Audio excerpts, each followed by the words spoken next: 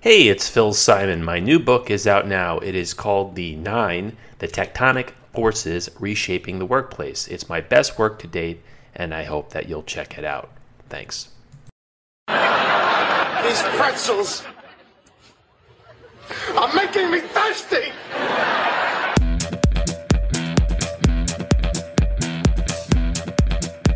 Conversations about Collaboration, episode 44. Michael Pici joins me. He is the VP of User Experience at RingCentral. We discuss design, collaboration personas, maker time versus manager time, and unified communications. Let's get it on. Michael, where does this pod find you? I'm in the Bay Area, Belmont, California, just south of San Francisco. And I see that you're in the office. Yes, I am. We're doing a little experiment where some of us are returning to the office while the majority of the people are still working from wherever they happen to be. Yeah, kind of a microcosm for what's going on now, huh?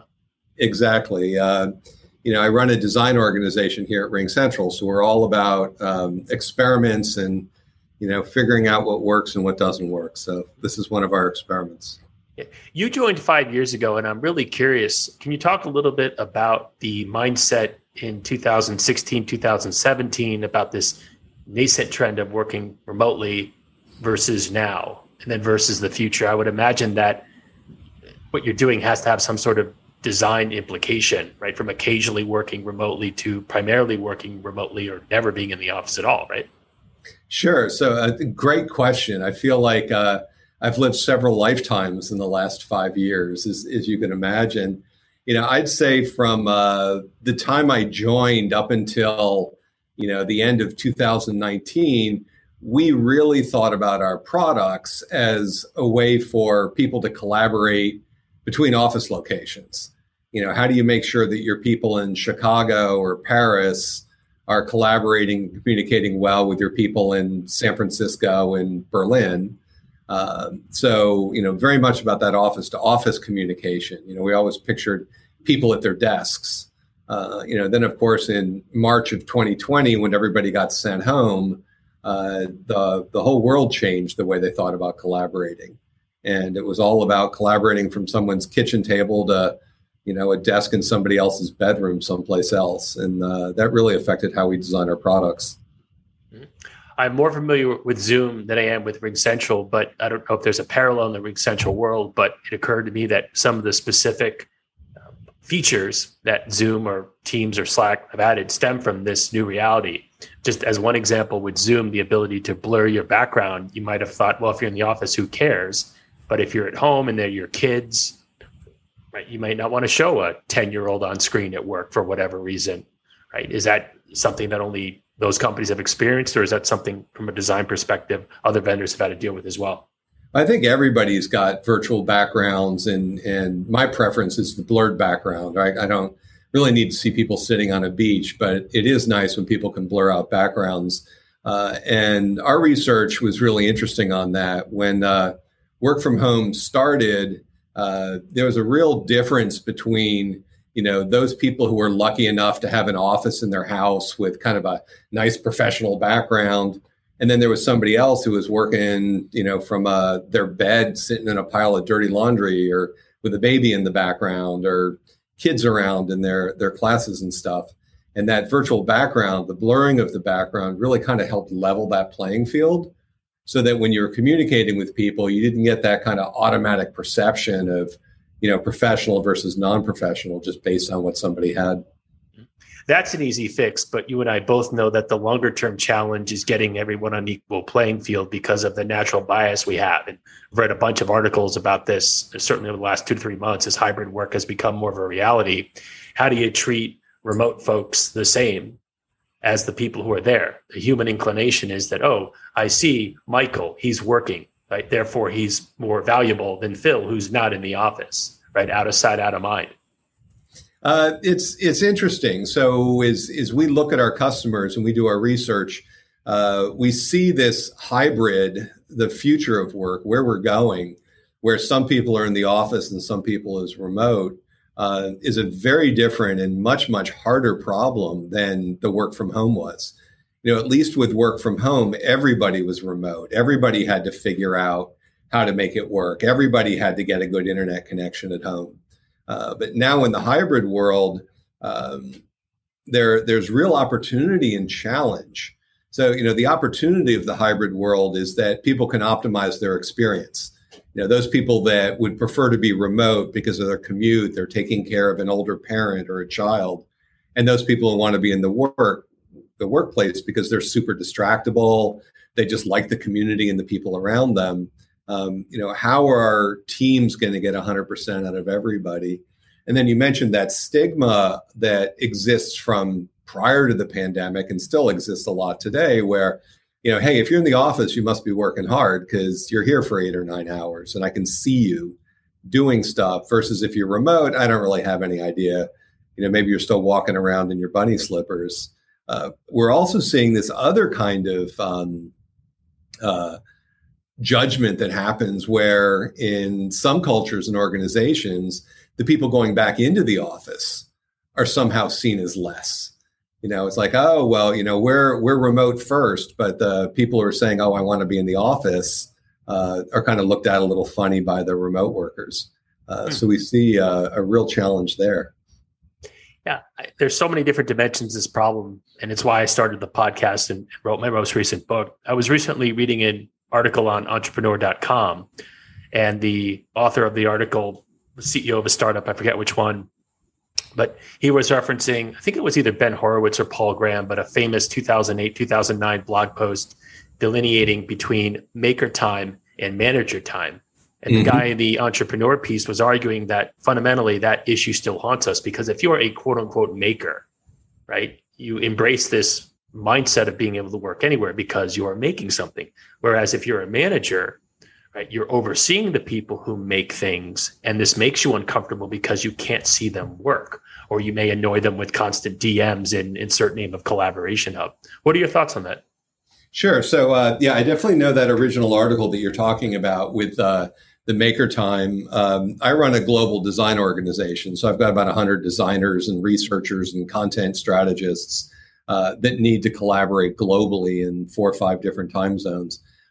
We talk about it a little differently. There's maker time and meeting time, because even an individual designer, even if they're not a manager, there's still meetings they need to be in.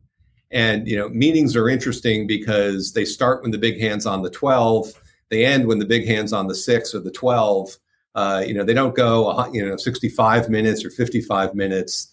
They run in that chunk. Whereas the maker time, for people who haven't read the post, is that creative, more serendipitous work that people go in. Particularly important in design. A lot of the thinking that happens, we talk about soak time, work on a problem for a while actively, take a break, go for a walk, wash the dishes, fold the laundry. Your mind's still churning on the problem, but it's not time bound. We don't really see a correlation between being in the office and being remote for maker time.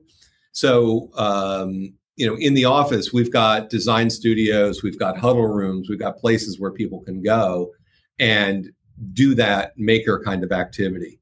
So, right next door to my office that I'm sitting in right now, we've got a design studio with beanbag chairs and a sofa and a coffee machine and, bar stools and a table to sit at and a lot of whiteboards. Sometimes in there, it'll be a lively discussion with 5 or 6 people all at a whiteboard. Sometimes I'll walk in there, there'll be a half dozen people with headphones on working independently, but they're in there to get that maker time that you're talking about, even though it's in the office space. I'm intrigued about the intersection among the following: design, technology, collaboration, and this new work environment. It's a fascinating issue to me because as someone who's written a couple of books about Slack and Zoom and uses Microsoft Teams, I take it for granted that people know the advanced features, right? And many times they don't. I'll show someone a feature and they go, how did you do that? So I can see the benefit of a software vendor nudging people to use a particular tool to get people out of their comfort zone. So just as one example, when people equate, say, Slack to email, that drives me crazy because I can customize my Slack notifications in a far more granular way than I ever could with email. right? But a lot of people don't know that. So the question becomes, from a design point of view, do you start to encourage people to use them? Or does that in fact annoy folks because they said, look, I just want to send a message and get notified I'm going to get a return. I don't care all these options. I don't think there's a right answer, but talk a little bit about that tension, if you will. Sure. So what you're talking about there are different personas, and we need to design products that are going to work for everybody. So, the person you're talking about that just wants to send a message, they're not going to dig into the settings for send later and remind me if somebody doesn't reply. They're not going to install tools like Boomerang into their Gmail that lets them get some really fine-grained control over stuff. They just want to type a message and send it out. And for them, it doesn't matter if it's 3 a.m. when the message arrives. These are the people in Slack that are at mentioning an entire channel and it's ringing all around the planet in the middle of the night. There are other people who want to fine tune everything. I fall into that camp. I've got teams all over the world. A really common use case is I think about something. It's like, I got to go tell somebody that, but it's the middle of the night for them. And so I send the message and they haven't turned off their notifications. So it wakes up their family. Or I send a message out because it's 11 o'clock my time and somebody else gets it. They look at it and they're like, oh, this must be important. You wouldn't have messaged me. So they reply, then I reply. And all of a sudden, the two of us are in a conversation that nobody wants to be in. So if you can fine tune that with a send later, so it drops in their inbox at 8 a.m., that's great. So we've got to design our products for both. How do you get it to be easy for somebody when they first come in? And then if they want more, how do they kind of level up into those more advanced features and let them fine tune their presence? Right. And not be creepy, right? Because you and I both know that you can track what people are doing. And sometimes you say, wow, that's eerily relevant. In fact, as we're recording this, I don't know if you heard the news that I heard it on LinkedIn, but Netflix had canned a couple of executives because they were bad-mouthing management on Slack. Mm-hmm. And I find it interesting that some people say, oh, here's another reason that I shouldn't use Slack. I just stick with email. Well, both are company-owned tools, and people have been fired for sending inappropriate images and messages. Is it just simply a matter of, in some cases, people looking for a reason not to get off of email, even though I would argue to my dying day that email is not a collaboration tool? Email is definitely not a collaboration tool. Email is a messaging tool that allows you to time shift, to do things asynchronously. And Slack is very similar, except with some more fine tuning. I think there are people who don't feel the need to move off of the things that work for them.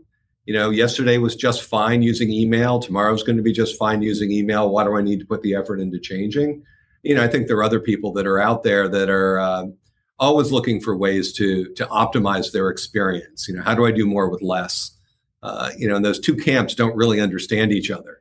One camp looks at it like, why would you spend 4 hours trying to figure out if something's going to save you 5 minutes? I'm just going to stick with email. And the other camp's like, why do you want to be a dinosaur? They're probably both right and both wrong. It depends on your org and your personality. I definitely fall into the latter camp because I can remember this going back to my database development days. I might spend 2 hours on something that I could manually fix in 5 minutes because it's with 10 or 20 records. But I said, what if it's 10 or 20,000? Right? Mm-hmm. So learning how to do this is just an order of magnitude different when it's a different data set. My limited interaction with designers is it teaches me that they are very much open to using collaborative tools, right? Whether it's Figma, whether it's Slack, whether it's a Google Doc, or whatever. As someone who's responsible for 100 people, do you have a lot of problems getting back to the personas, getting those folks to get on board with collaboration tool, or do those folks basically just get it? I think that the hallmark of a good designer are two things. One is the vulnerability to admit that you don't actually know how to solve a problem when that problem is first presented to you, but having the tenacity to keep trying until you do figure out an answer. Right? It's if it were an easy problem, you wouldn't need a designer to go figure it out. The other piece is that design is by nature a collaborative exercise. There's no way that the first idea that comes into one person's brain is the right answer. There's something wrong with it. The trick is to figure out what's wrong with it very quickly. And the fastest way to do that is to be bouncing your ideas off of other people. So we do a lot of collaborative exercise. When somebody brings me a new idea, a solution to an old problem in a new way, my first question is always, well, who else have you talked to about this? Because if they haven't talked to anybody about it, it's probably not very well refined at that point. If they have talked to a group of people, it's advanced. So two designers working for an hour together get more done than two designers working an hour each by themselves. Interesting. I think about when I first started writing books, and I would send maybe an email to my cover designer with an attachment of a very crude mock-up in, say, Microsoft Word, or even a drawing, a piece of paper. Mm-hmm. And more recently, I started doing screen sharing. I started using Canva, and we'll just get on Zoom and share screen, and I will point out something, and I'm not great at design, but I have learned a few things over the years. And it's just remarkable to me how much more fluidly it goes, because I could say, hey, here's one idea. Or one of the real things that I really like doing in Canva when I'm kind of riffing on a design concept that covers for one of my books, create almost this storyboard. And I can see a design evolve over time and go, okay, I got off on the wrong track here on design number 4, did a couple of iterations, but by version 8 said, okay, let's scrap all that, but I keep it because it's almost this, not memento, but the snapshot of what I was thinking. And then when I show that to my cover designer, he's a good friend of mine, that might give him this idea. So I would agree with you. There is this kind of magic that, yes, can happen in person. And maybe it's not quite the same, but getting back to your point about email, I don't get excited when I see an email attachment. But when I see a mock-up and we're sharing the screen, and if he's using one of the Adobe Creative Suite tools, because we're clearly moving beyond Canva at that point, this is, to me, how 1 + 1 can equal 3. Exactly. So I think what you're getting at there is the power of shifting between real time and asynchronous collaboration. So core in the way that we design our RingCentral products are the way to move from team messaging. So RingCentral's core product is messaging plus telephony plus video, screen share, all of that in one integrated product. Kind of like a Slack plus phone plus Zoom, except all in one thing. So what our customers enjoy, their users enjoy, is that seamless shifting that you're talking about. So you can start a conversation in messaging, which is async. Hey, I've got an idea. Take a look at it. What do you think? Or, somebody coming back and going, hey, I looked at your thing, XYZ. You're going back and forth. And then you're like, well, what would be better would be a real-time conversation here. So with one button, boom, the two of you are in a screen share. You're in a video chat. So now you've got that high bandwidth real-time conversation, which will then go back into a messaging store and forward async conversation where you might follow up on a couple different things. We put a couple of really cool new features in the product. My favorite one is the huddle room, which recreates that office serendipity. So, just kind of extend your book cover analogy a little bit. Maybe there are 4 or 5 people working on that book cover. You got a little team in your messaging app, and you're all working on that book cover. So you're trading some messages back and forth. There's some video recordings. You got some comps you're sharing with each other. The way Huddle works, it's like a dedicated meeting space just for that team. So maybe you and your buddy that are doing the designs jump into an online collaboration, and then somebody else who's working on it sees in the app, oh, Phil and whoever they are talking about it. I wonder what they're up to. Just like when you're in the office and you see a couple of the people you work with kind of at a table in the cafe or in a conference room, you can stick your head in and say hi. So they jump in, like, what are you guys working on? Oh, we're doing this. And then they can decide, like, hey, that sounds super interesting. I'm not doing anything. Let me jump in and help. Or, yeah, it seems like you guys got that. I'm out. I'll see you later. And it recreates that serendipity of just kind of stumbling into something and collaborating when you want, how you want in the application. And you're talking about keeping the momentum going, right? Because someone might say, look, I'd love to continue, but I got to feed my kid. Right? Exactly. But I'd love to jump back in. And it almost reminds me in a way of some of the other design work that I've engaged with. There's a company called a lot like 99 Designs. You basically can crowdsource. So I have a need for a logo for a book publishing company, and you're going to get great ideas and terrible ideas and a whole bunch of things in between. Now that you're doing that on a one-on-one basis, because once people see a design, they can copy it, say it's theirs, whatever. But to me, design, and I'm certainly no expert on it, would benefit from additional people. Now, they're diminishing returns because something tells me you don't have 100 people working on one project because, again, not being an expert, some of it has to be subjective. And you may find that revision 27 is a lot like revision 2. And maybe that's even a good thing because you have more confidence in your idea, right? Yeah, so you can kind of think about it like concentric circles. We got a couple, 3, 4 people who all work on the same part of a product, and they've got a lot of shared domain knowledge, and they can collaborate on how they do something. On a weekly basis, that group and 4 or 5 other small squads like that, these little pods working on things, will share their stuff with each other.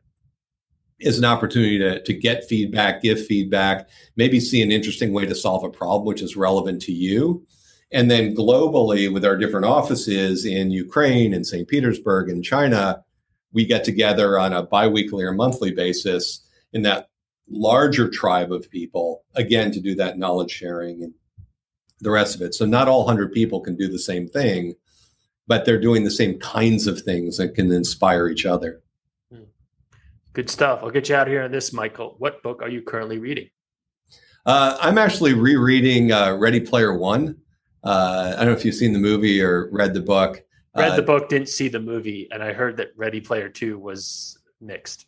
Yeah, so I've read both. I've got to say Ready Player 2 was not as great as Ready Player One. But I'm rereading Ready Player One with my 9-year-old son. It's his first time through it, so it's I get to see it through his eyes, but great book. Does he get a lot of the 80s video game references? No, I got to explain a lot of that stuff to him. And he kind of looks at me like, wait, so the character was only like 4 pixels by 4 pixels? And I'm like, it was great. It kind of looked like a dragon. And so he's learning that. Good stuff, Michael. Thanks for taking the time. My pleasure. Thanks a lot for the opportunity. Remember that these episodes drop every Tuesday. However, if you'd like early access to them, you're in luck. I've launched a Patreon page for this podcast at, wait for it, patreon.com/Phil Simon. I've set up a number of different tiers, including early access and podcast sponsorships. Thanks for listening to Conversations About Collaboration. If you like what you heard, then how can you not? Please download, like, and or subscribe. See you next time.